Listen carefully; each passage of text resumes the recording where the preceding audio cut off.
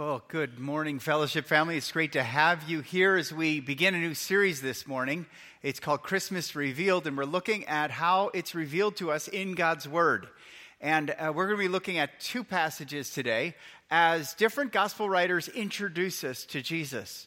The first one is John. John, in our devotional reading this week, we looked at John chapter 1, verses 1 through 5. And John introduces Jesus as the Word, the eternal Word of God. And he takes us not just to the birth of Jesus, but all the way back to the beginning, when in the beginning was the Word. And the Word was with God, and the Word was God. He was in the beginning with God. All things were made through him, and without him was not anything made that was made. In him was life, and the life was the light of men. The light shines in the darkness, and the darkness has not overcome it.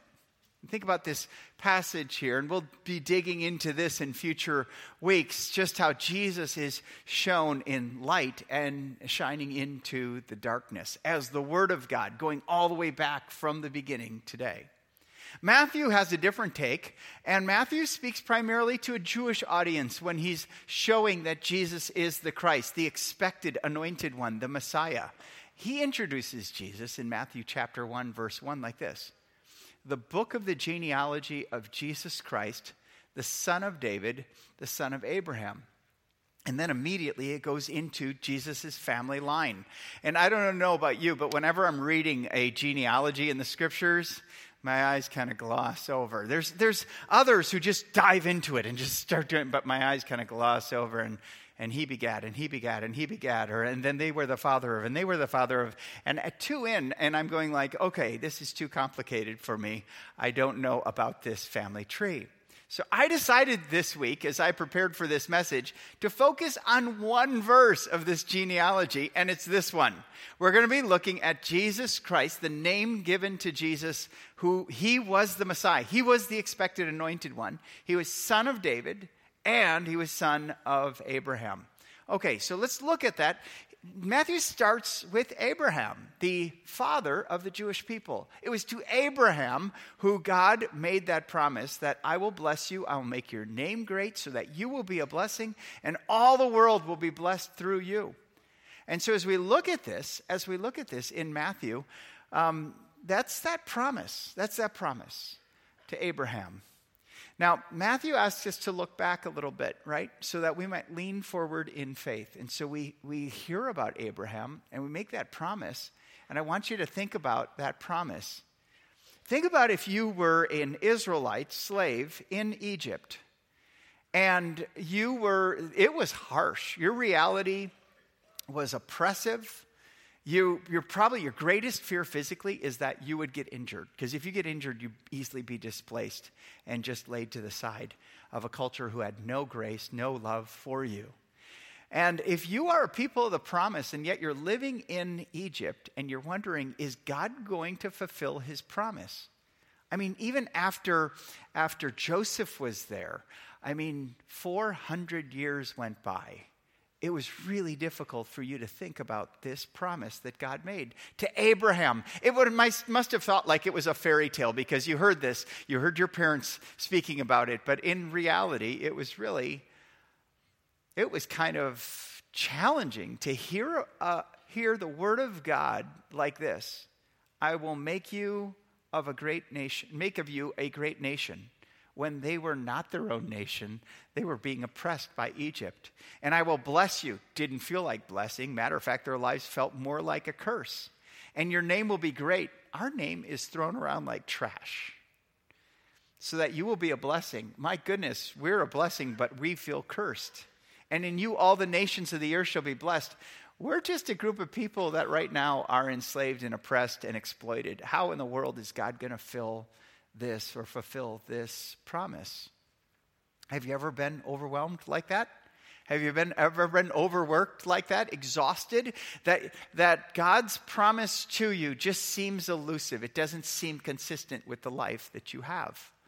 In all of their existence in Egypt, after they fell out of favor with Egypt, they became slaves. Think about this woman, even thinking about the legislation that was passed to kill every Israelite boy that was born. And your whole vision, your whole plan, your whole identity was wrapped up in an oppressive society. And then even to think about the legacy. I mean, you're a slave. Your father was a slave. Your grandfather was a slave. Your great-grandfather was a slave. They knew nothing else. So that when God brought in the news of a deliverer, Moses came and spoke to him. God has heard your groanings. God has heard your cries. He has heard you, and he will deliver you out of the land of Egypt. Look what it says. They did not listen to Moses because of their broken spirit and harsh slavery. I mean, they couldn't get it because their realities didn't match up with that promise that God gave. And so the announcement that Jesus would be born and he would be son of Abraham connects us to a God who was faithful to his promise. Because although it didn't work in their time frame and it didn't work in the way they anticipated, God sent a deliverer. He sent Moses. He sent his supernatural forces of mighty acts against Egypt through the plagues and ultimately on Passover to move them out of Egypt and into the land that he swore to give Abraham and Isaac and Jacob to give them. The promise was fulfilled. If you were a slave in those situations and you would have concluded God his word is not, he's not fulfilled his promise, he's not here, he doesn't care, you would be wrong. You would be wrong. I mean, it's logical to think about this. So the sending of a deliverer would ultimately give hope to their doubts. And the sending of Jesus brings hope to our doubts. When Matthew introduces him as son of Abraham, he's saying God was true to his word. He was true to his word. May not have happened in their time frame, but he's true to his word. You know, when I think about something that when I bring doubt to my faith, I ask the question, and just as I was reflecting on this, what fuels my doubts in the goodness of God? And here's what I wrote down. This is not rocket science. It's just reality, okay? When I lose something or someone I love, when things don't work out the way I expect them to, when things I invest in don't profit or benefit me. I know it sounds really selfish, doesn't it? But it's when those things happen in my life, we tend to think, God, are you there? Do you care? Why don't I have more of this? Why isn't it better? Why is it so difficult? And the coming of Jesus is to remind us, God is a God of his word. He will fulfill his promises. Secondly, we see in this passage, son of David. Jesus is son of Abraham, now he's son of David. And if you look at the promise to David, here it is. The Messiah would come through the line of David. David would rule, and he was one of the greatest kings of Israel. And you could look to him and go, my goodness, far from perfect, but he had a heart for God. He wrote many of our Psalms, and he teaches us how to worship. Even today, in the 21st century, we can look at the Psalms, and our hearts can be fed with worship to who God is. Jesus was in the line of David. He's the son of David. But you think about what happened after the reign of David? And Israel was scattered, right? They no longer worshiped God. They worshiped the gods of the nations around them. So God scattered them to the nations. Remember in Babylon? Babylon came in 586, besieged the city of Jerusalem, tore down the walls, and carted off the people. And he carried them away. And Babylon eventually was overthrown by Persia, Media Persia, and they ruled. Can you imagine being in exile in Persia? Taken away from that city of promise, right? Jerusalem. Taken away from your place of worship. They even developed the habit there of turning towards Jerusalem and praying that God would return them. And God gave them this word. In 70 years, I will bring you back. And so can you imagine 50 years into that? You were a little kid when that mass exodus happened. You just from a child's perspective, you saw what happened there and what the nation lost as they were carted away. Now, you have your own family. You have your own children. You're in a Persian culture that is assimilating all the other cultures. And you have this worry. Will our God be known in the future? will we ever go back? Will our spiritual identity ever be something for us? And that whole heritage and legacy of faith that God has given us, will that ever be? I just see my kids becoming more and more like the culture. Do you ever feel that way? And when you think about that, those thoughts that you have are very similar to a thought of an exile, wondering, God, are you going to work? Are you still true to your word? They would cry out. Psalm 89 really gives us a clear picture into an exile's mind when they say, Lord, where is your steadfast love of old by which your faithfulness you swore to David? Again, there's that David statement. Remember, O Lord, how your servants are mocked, and how I bear in my heart the insults of all the nations with which your enemies mock. O Lord, with which they mock the footsteps of your anointed. This is kind of that picture of them being moved away from their land, from their people, from their heritage into a foreign place that was ultimately just wanting them to assimilate into a Persian culture. And yet them saying, where's your love of old? See, what God was teaching them is, will they wait? Will you wait on me? Because I will. That was his promise. I'll bring you back. But will you be patient with me? And they had to learn that patience, to wait on God's timing. When Paul introduces the birth of Jesus in the book of Galatians, he said, in the fullness of time, God brought forth his son, born of woman, born under the law, to redeem those who were under the law. That passage begins with, in the fullness of time, in God's timing, right? The coming of Jesus it brings perspective to our patience. Because the whole world waited for the Messiah to come. They looked for this leader who would come in the line of David, who would rule. So Jesus, son of David, is basically, this is the one. He is the one, the promised Messiah. And it gave perspective to their waiting. Now, I also have tested for patience in my own life, and here it is. Here's my results. Negative. Negative. I hate to wait. I hate to wait 2 days for Amazon. And yet it comes from the vast domain of the United States for it to arrive in 2 days. That's a miracle in itself. We don't like to wait.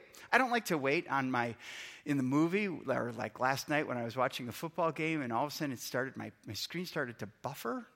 Okay? And stop it. What's going on? And it's just a frozen image. And I don't like to wait. I don't like to wait at Chick-fil-A. I go into that line, and when they divide you into two, I always hedge my bets. Which one is going to be faster? Okay, that one looks like they talk a little slow, so I'll go in this one. Or they're driving this car. I can go faster than that car. I don't know what in the world that is. And the problems with impatience is you end up in a place you never planned for. You know why that is? Because you didn't plan. You just acted, right? A pastor named Chuck Swindoll was telling a story where he was in the line at McDonald's recently, and he was taking too long. And now he's 85 years old. And so he's kind of giving the order as fast as he can. And the lady behind him lays on her horn and starts yelling out the worst obscenities in the world that he's ever heard at him. And he looks back and then keeps giving the order. And he goes around, he goes forward to the window where you pay, and he pays. And as he's thinking, he goes, I'm going to buy her meal too. So he pays it forward, okay? And he drives up the next one to get his food. And she drives into the lane where you pay, and she recognizes he's paid for her. And so she just toots her horn again and goes, thank you, I'm sorry. And as he got his meal, he looked at the attendant there, and she goes, give me her meal too. So he took her meal because he paid for it, and he drove away. And so she would have to get to that window and have to go all the way back in line, okay? And his moral was, don't mess with old people. But again, that impatience put her in a place she never expected. That story didn't end up. I thought a pastor would do the nice thing and pay it. Not this one. Impatience always puts you in a place you never planned to be in. You know you shouldn't marry that person. but you make it a split decision because you don't want to be alone. You know you're not supposed to extort money from your company on the expense report, but you've got bills to pay. This is the quick way to do it. You know it's best for you not to say that, but this one gets the laugh. See, impatience always moves us into that.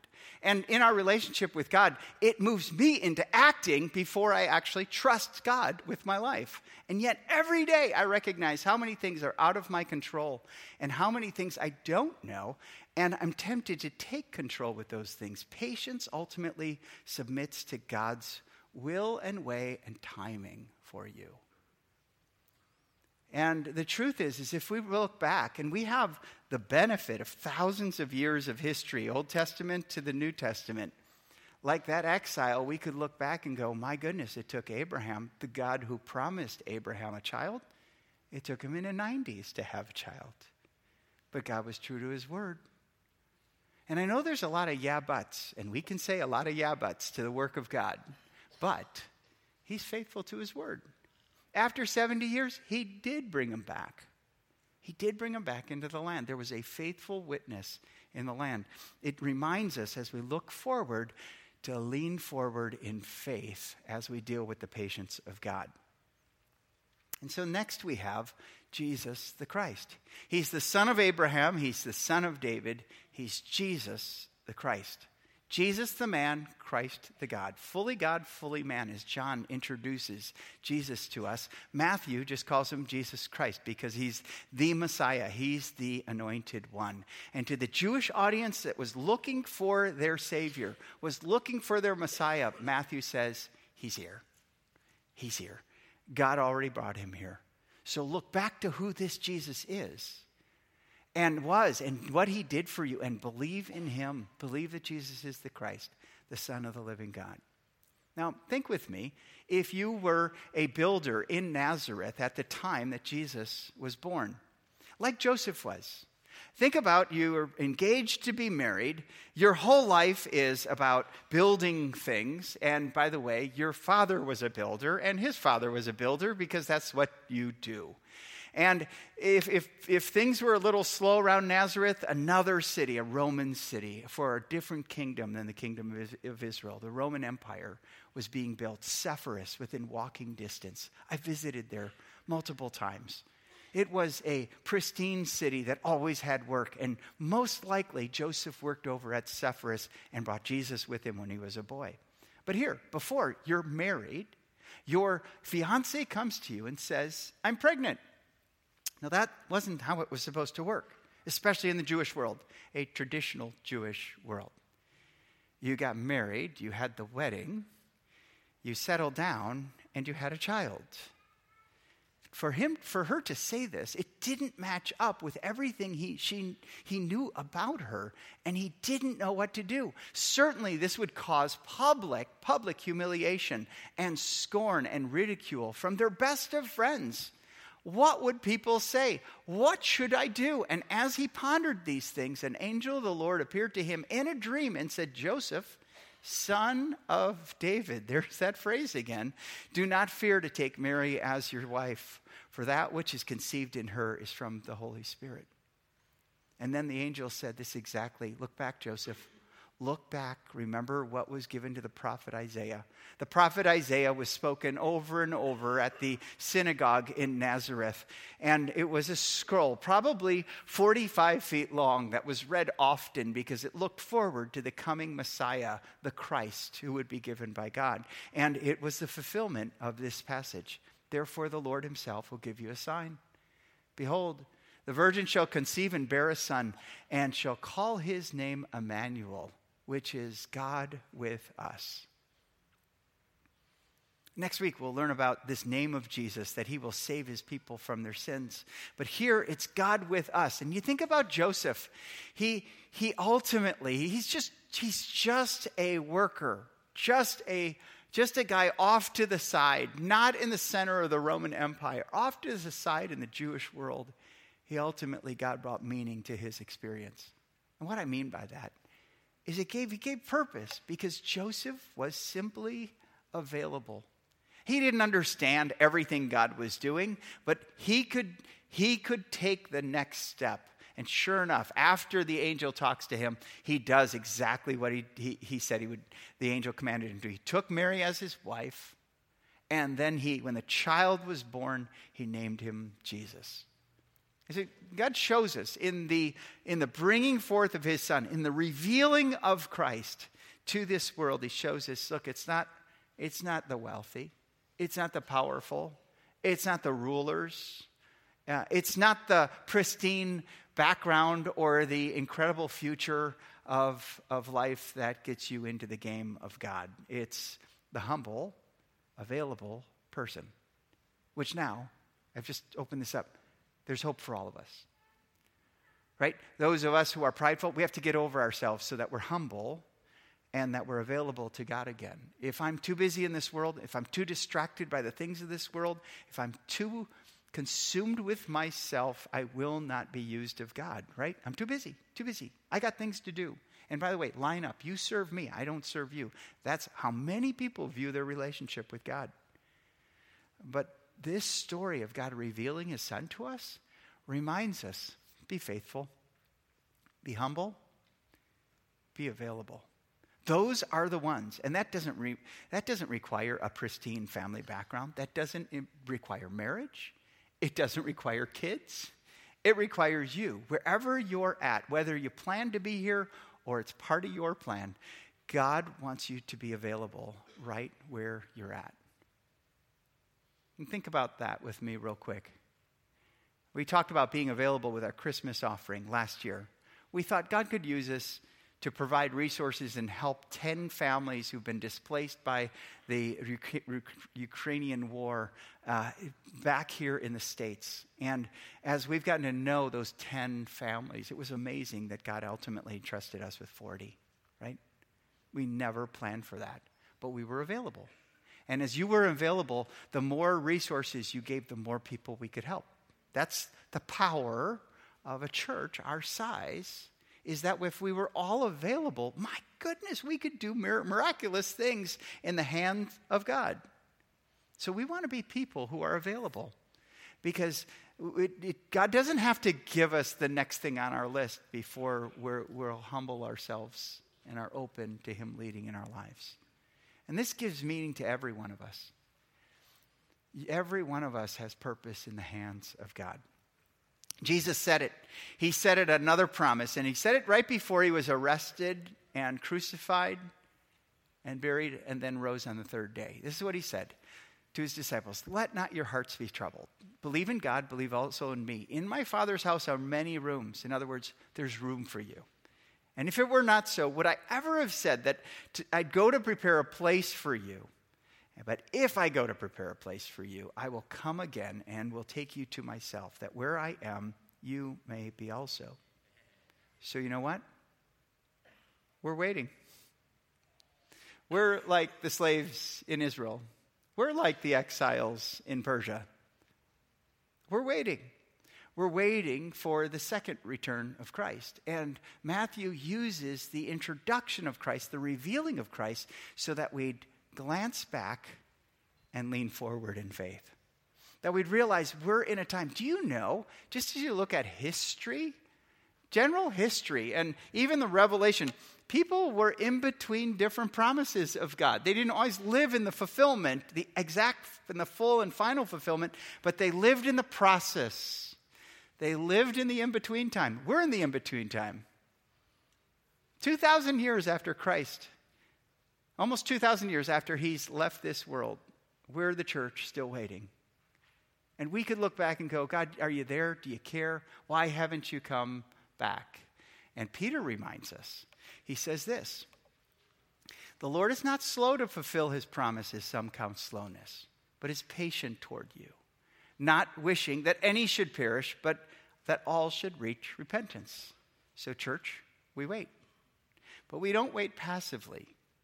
We wait expectantly, and we wait as we wait, we share Jesus with everyone around us. If we're available with the gospel in our lives and we're available to give the gospel, then every one of us, when God scatters us in just a few minutes, when I quit preaching, okay, and you have about had enough, so I'm almost done.